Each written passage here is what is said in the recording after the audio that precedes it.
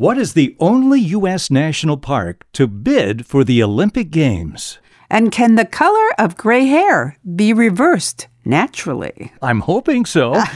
Answers to those and other questions coming up in this episode of The Off-Ramp with Bob and Marcia Smith.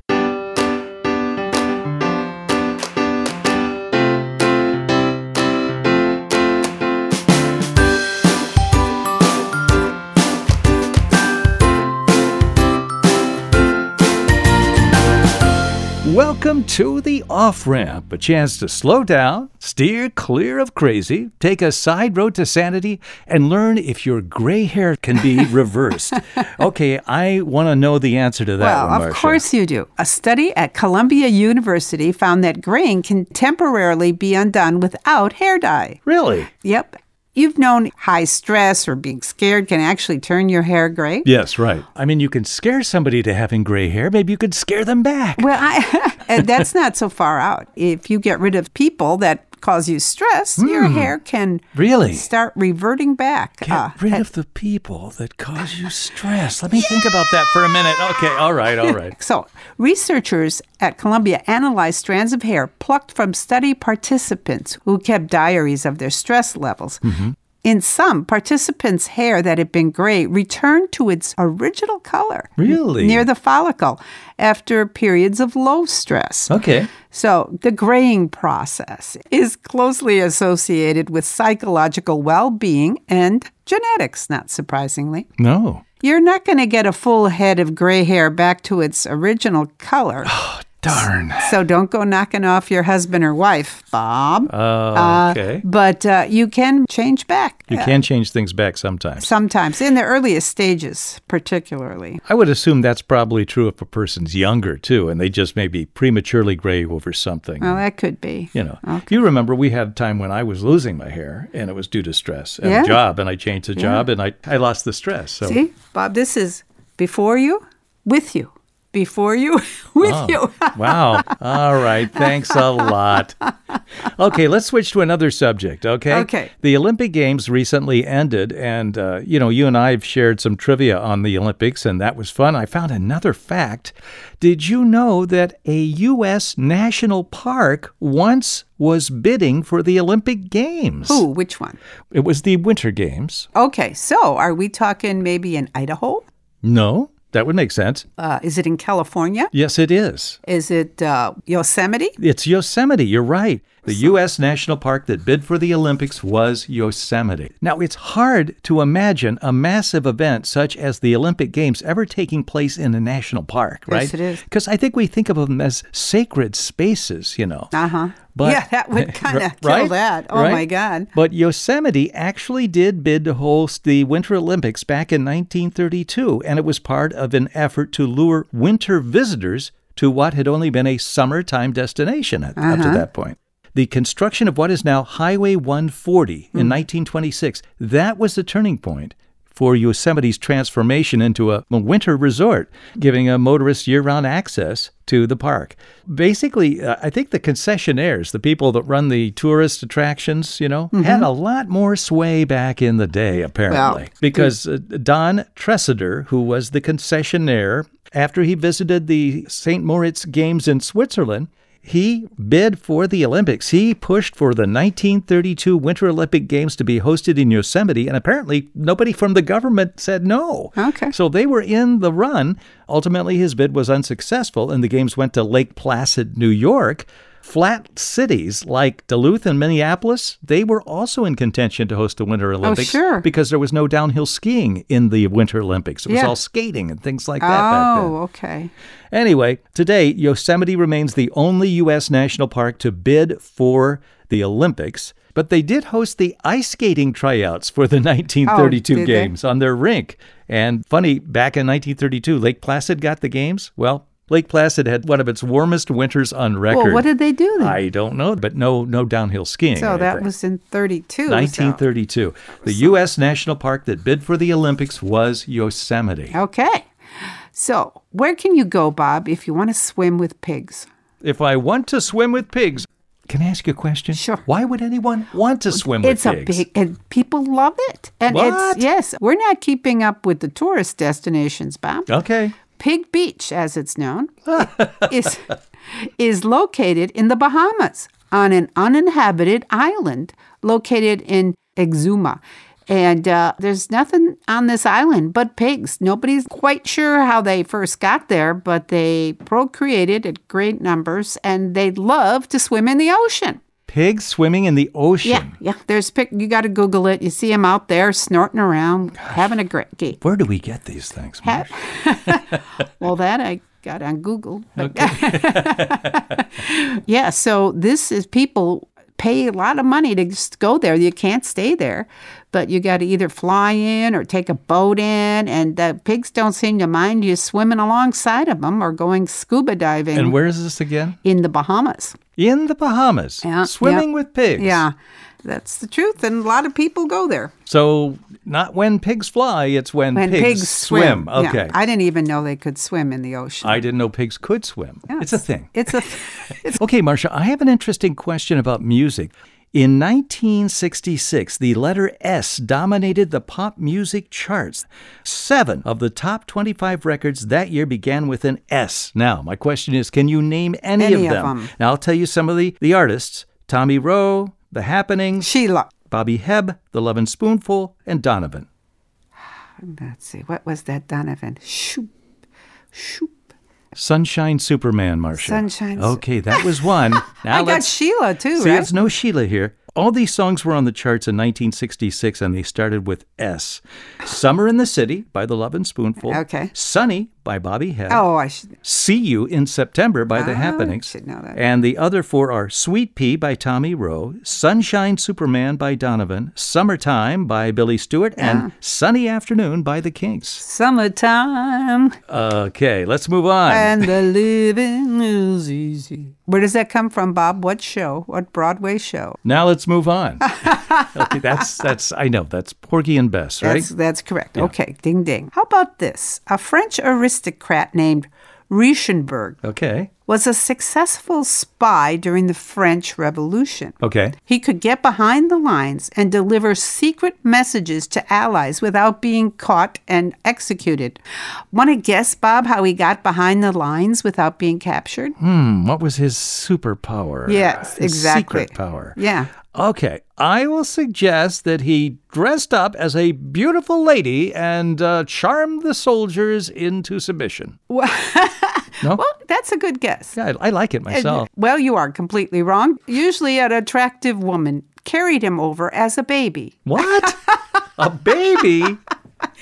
Richenberg was less than 2 feet tall, and he was taken in baby blankets, bonnets, and frilly infant wear and carried across enemy lines by a woman, fellow spy he knew, posing as a nurse. And he kept fine cigars in his little baby pants to celebrate after completing his very stressful and hair-raising missions. What? So a little 2-foot-tall guy who looked like a little baby. Less than 2 feet, yeah. Less than 2 feet tall, looked like a little baby, would smoke cigars with his buddies to celebrate the fact that he went over enemy lines. Okay. Well, that's a unique story, Marsh. You can't make this stuff up. No, you can't. Hey, you had a thing about Attila the Hun, our last show. How Attila the Hun died of nosebleed, right? Very good. That's Then correct. you had some fun Hun facts, you said. So I've got one for you, too. Okay. Even though the Huns were able to scale the Great Wall of China, why were they not able to effectively conquer China? Too big? Too many people? Too hilly? Too any of those? No, none of those. Their greatest military advantage was a disadvantage. Horses. That's right. That's right. The horses couldn't get over the They wall. depended heavily on cavalry. They found many places along the wall separating China and Mongolia where they could scale the structure with ladders. Yeah. But they had to leave their horses behind. And that was their big thing. And without horses, the Huns were not effective conquerors in China. I'll be darned. Yeah. Yeah, so it worked, though, the wall. Yeah, it kept them out. It kept the horses out. And the Huns. Yeah, and the Huns. You don't want a Hun on horseback or walking towards you. All right, ponder this, Bob. Okay. What do we mean when we say, I'm head over heels in love? That means you've lost control. You're jumping for joy. You're head over heels. But did you ever consider the words in that phrase? Head over heels? Yeah. Well, that means I've done a handspring. think about it. Having your head over your heels Oh, that's normal. is, in fact, the normal standing position. So if you're head over heels in love, it's no big deal. It's just standard fare. Oh, dear. But say what? That's right. You can blame American frontiersman Davy Crockett for screwing up the phrase. When the expression first appeared around 1350, Okay. it was heels over head in love. But in his 1834 autobiography, Crockett wrote, I soon found myself head over heels in love with this girl. Isn't that funny? And none of us think of that. And so it has been ever since. And you're right. Nobody thinks, well, wait, that's the normal position. I'm head over heels in love, and that's just like standing here normally. Oh, that is amazing. Isn't it? That's just a fun thing. You know, you're astounded personally that you didn't ever think of that. Yeah. Wow. Okay. All right, Marcia, how did the bloodhound get its name? We got dog questions. I got one for you right after this. Dog too. questions today. Okay. How did the bloodhound get its name? Well, I assume that it smells blood from a great distance because they have these, as most dogs do, these incredible noses. But the bloodhound is even superior to most dog noses, and they can smell it, so they call him a bloodhound. So many words and not even accurate. Not even close. I could have kept babbling. You but could go on and on. I could see from your face I was going down the toilet. Okay. Well, you know, most of us would think it comes from the dog's ability to sniff trails of blood, but Little simpletons like me. No. You know, I thought bloodhound had to do with crime and how they sniffed out murders or something. But the name refers to something different. It refers to its pedigree. A bloodhound was the first pedigreed or pure blood breed of a dog. Oh, the blood breed of the dog. Yeah, that's what it It has nothing to do with smelling blood. No, it was just like, they call that's the bloodhound because it was, this is the first pure blood-bred dog. I'll be darned. Isn't that interesting? Yeah, I wouldn't have thought of that. No, I wouldn't have either. Speaking of dogs, did you ever wonder why dogs circle around so much before lying down? You know, they go do that little circle walk and you kind of laugh and go, what are they doing? I always thought they were preparing the ground. They would walk in the wild. They would mat down the grass. Oh, for God's sakes. What's wrong? That's the answer. Oh, well, of course. Of course that's the answer. I always thought it looks like they're trying to make themselves comfortable, which actually they are. Yeah. The fact is, dogs have been doing this since their origins in the wild. And like their ancestors and cousins, such as wolves, coyotes, foxes, domesticated dogs still turn circles to beat down a bed of tall grass. Isn't that amazing how that... Oh, yeah. That you know, they pass that down. They're sitting there on your plush velvet couch and matting down the walking tall around grass. it like, I got to get this thing down here so it feels good. Yeah, it's just funny. Okay, I've got a sports question. We oftentimes think of boxers as, well, you know, boxers get hit in the head, and a lot of them, unfortunately, end up having mental problems. Absolutely. You know? But what U.S. heavyweight boxing champion actually lectured on Shakespeare at Yale University? Is this a well-known boxer? For his time, yes. Before my time. But you've probably heard the name. It wasn't Marciano. No. It wasn't... It wasn't Muhammad Ali, no. I don't know. Gene Tunney. He is considered to have been one of the most intelligent boxers in history. So he actually lectured on Shakespeare at Yale University. Well. And one more question, a geography question, Marcia. All right, imagine this. Imagine, if you will. Imagine, if you will, a country so big that the sun rises and sets at the same time. Well, that doesn't make any sense to me. So large, the sun rises and sets at the same time. More time zones than any other country. That's my clue. It's not Russia. Yes, it is. Okay. It's the former Soviet Union. It reaches westward into Europe and eastward to the edges of Eastern Asia. So it comes up and goes down at the same time. It's the only country where the sun rises and sets at the same time, according to a book called Would You Believe? Wow. And I do. I believe. I believe. Okay. You're listening to The Off-Ramp with Bob and Marcia Smith. We'll be back in just a moment. Okay, after a bourbon, we're back. No, I didn't have a bourbon. I did not. Maybe later with the pizza. Oh, yeah, that's a good idea. Okay, so we're back again with The Off-Ramp, Bob and Marcia Smith. What famous American painting used the Rhine River in Germany in its scenery? even though the river depicted was supposed to be an American one. Oh, really? Yeah, famous painting. Famous painting. Thinking of river paintings, you have 5 seconds. An American artist, Yes. painting a landscape, used the Rhine River as his muse. This is Muse, no. The Muse was an historical event. Yeah. Oh, okay, tell me. Okay, it's American painter Emanuel Lutz, who was actually born in Germany. He did the painting Washington Crossing the Delaware in Dusseldorf, and he used the Rhine River as the model for the river in the painting. Okay. I never heard of that artist. Isn't this a legitimate question, Marcia? But I don't. I asked you a question, You Marcia. asked me who the artist is. I did not. You didn't ask me what the did painting not. was. I said, what famous American painting used the Rhine not River? painter. No. Oh. Are we over our anger now? Yes. We must listen to the questions when I ask them. Hey, What? McPresident Smarty Pants. As young men, we had 2 presidents who were actually property of their masters at one time. Really? Yeah, who were they? Time to take a break. You're not going to, yeah, see, you're going to ask me. Get to my phone and get on Wikipedia. Okay, the question again is that there were 2 presidents were once property of their masters. So they were indentured servants, is what they were. Correct. Indentured, not meaning I'm wearing dentures. Indentured meaning I'm working for someone. Brother.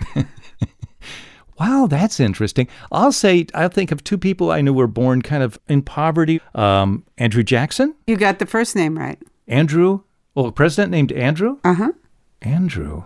Who's another Andrew? Andrew Carnegie. No, that's not a president. Andrew Smith. That's my middle name. Let me see. I don't know who. You're sweating, Bob. Okay. Andrew Johnson. Bob, it's your middle name, right? Oh, yeah. And Millard Fillmore. Okay. The indentured servant was a different kind of slave bound by a contract to work for a master who, in effect, owned them for the term of the contract, like your ancestor. I bet Andrew Johnson was indentured to a tailor.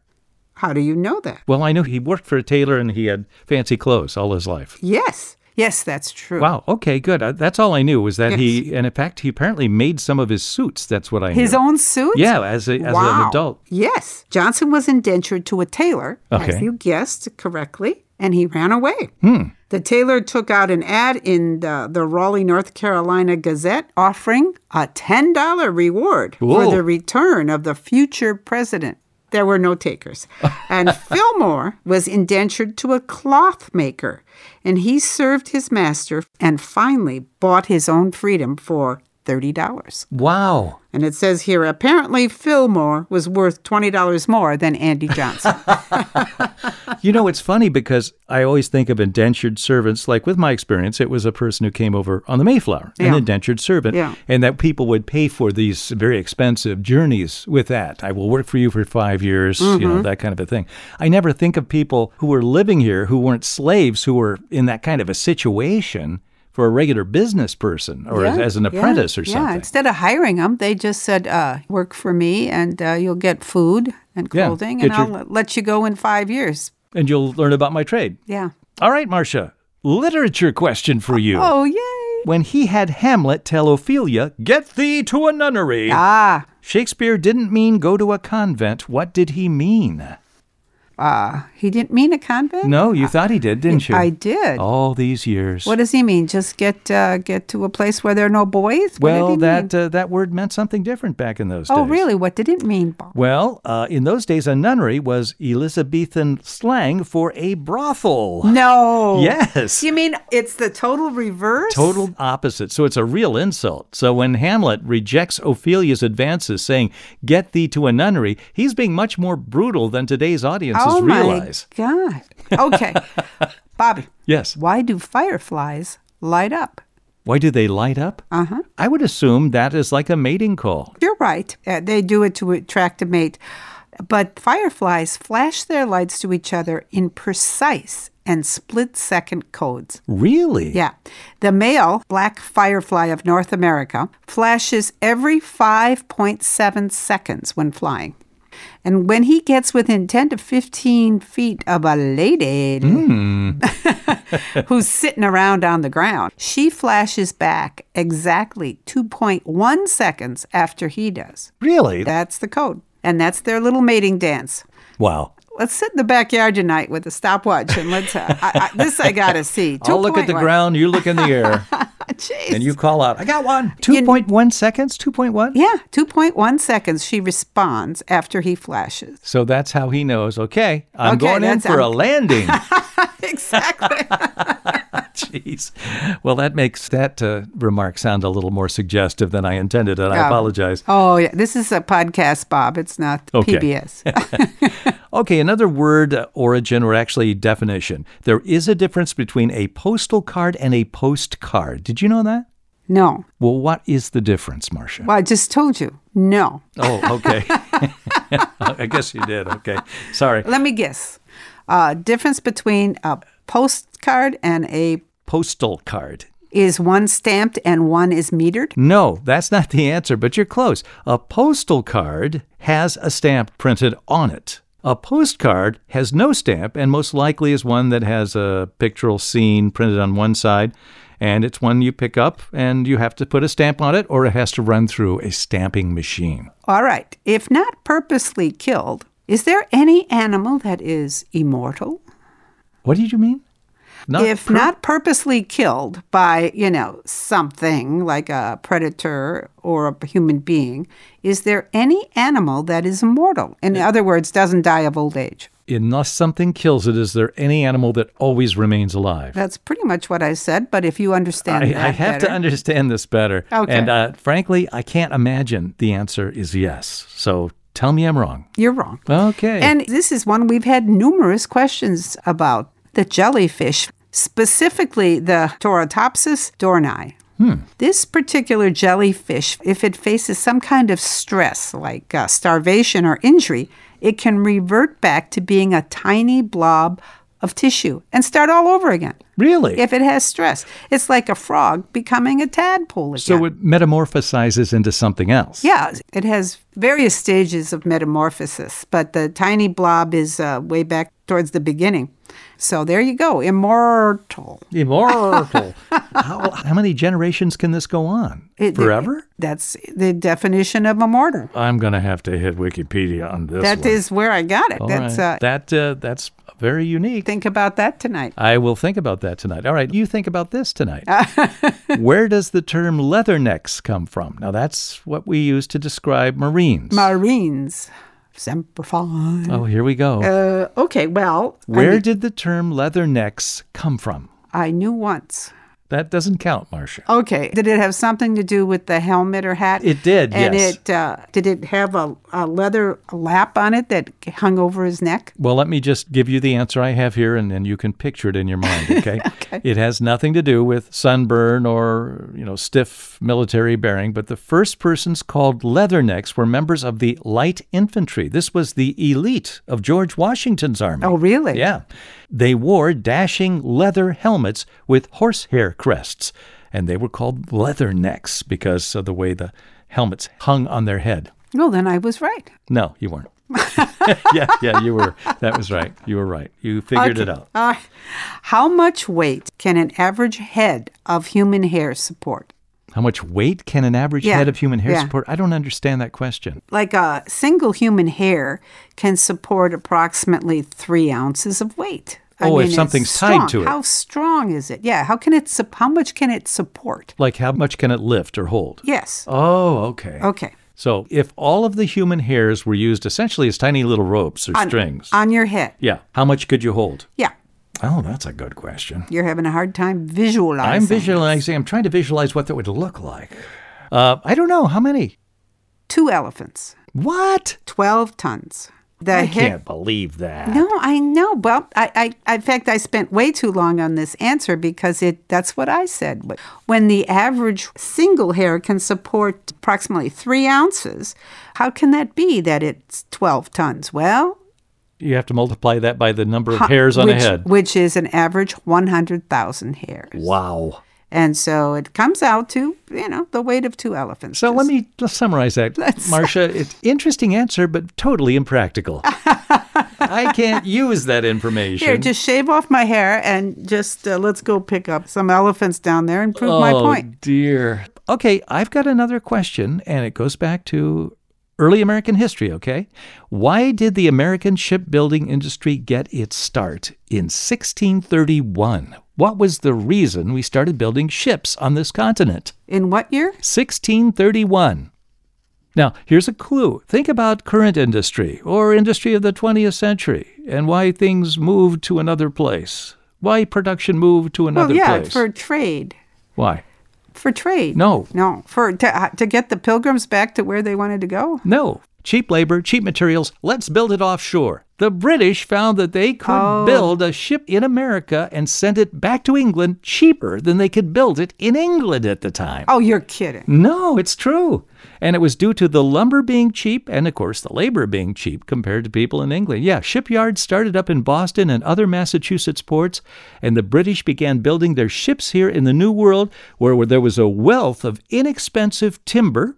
Here we had forests, huge forests, virgin forests. In fact, an American-built ship was only half as expensive as one built in England in 1631. That's amazing. They started building them here because the labor was cheaper. Yeah, and so were the materials. Yeah. So one of the first ships built at Boston was a 30-ton sloop built for Governor John Winthrop called Blessing of the Bay. That was launched in 1631. And that's the reason. Cheap labor, cheap materials, let's build it offshore. Not a new concept at all. Huh. I'll be darned. I'm going to wrap up my material with a prediction. You tell me when it happened, okay? Okay. Machinery will perform all work. Automata will direct them. The only tasks of the human race will be to make love, study, and be happy. When was that prediction? When was that prediction? What year? Oh, my gosh. Was it the only things human beings will have to do is make love, study, and be happy? 1893. It was in 1853. Okay. It was a publication called the United States Review. They predicted by 1900 that would happen. Wow. That machinery would perform all the work, and the only thing a human being would have to do is make love, study, and be happy. And they were foreseeing that before the Civil War, that prediction was. That's amazing. All right. Well, it's summertime, and I'm going to end up with a quote from Van Morrison. Smell the sea and feel the sky. Let your soul and spirit fly.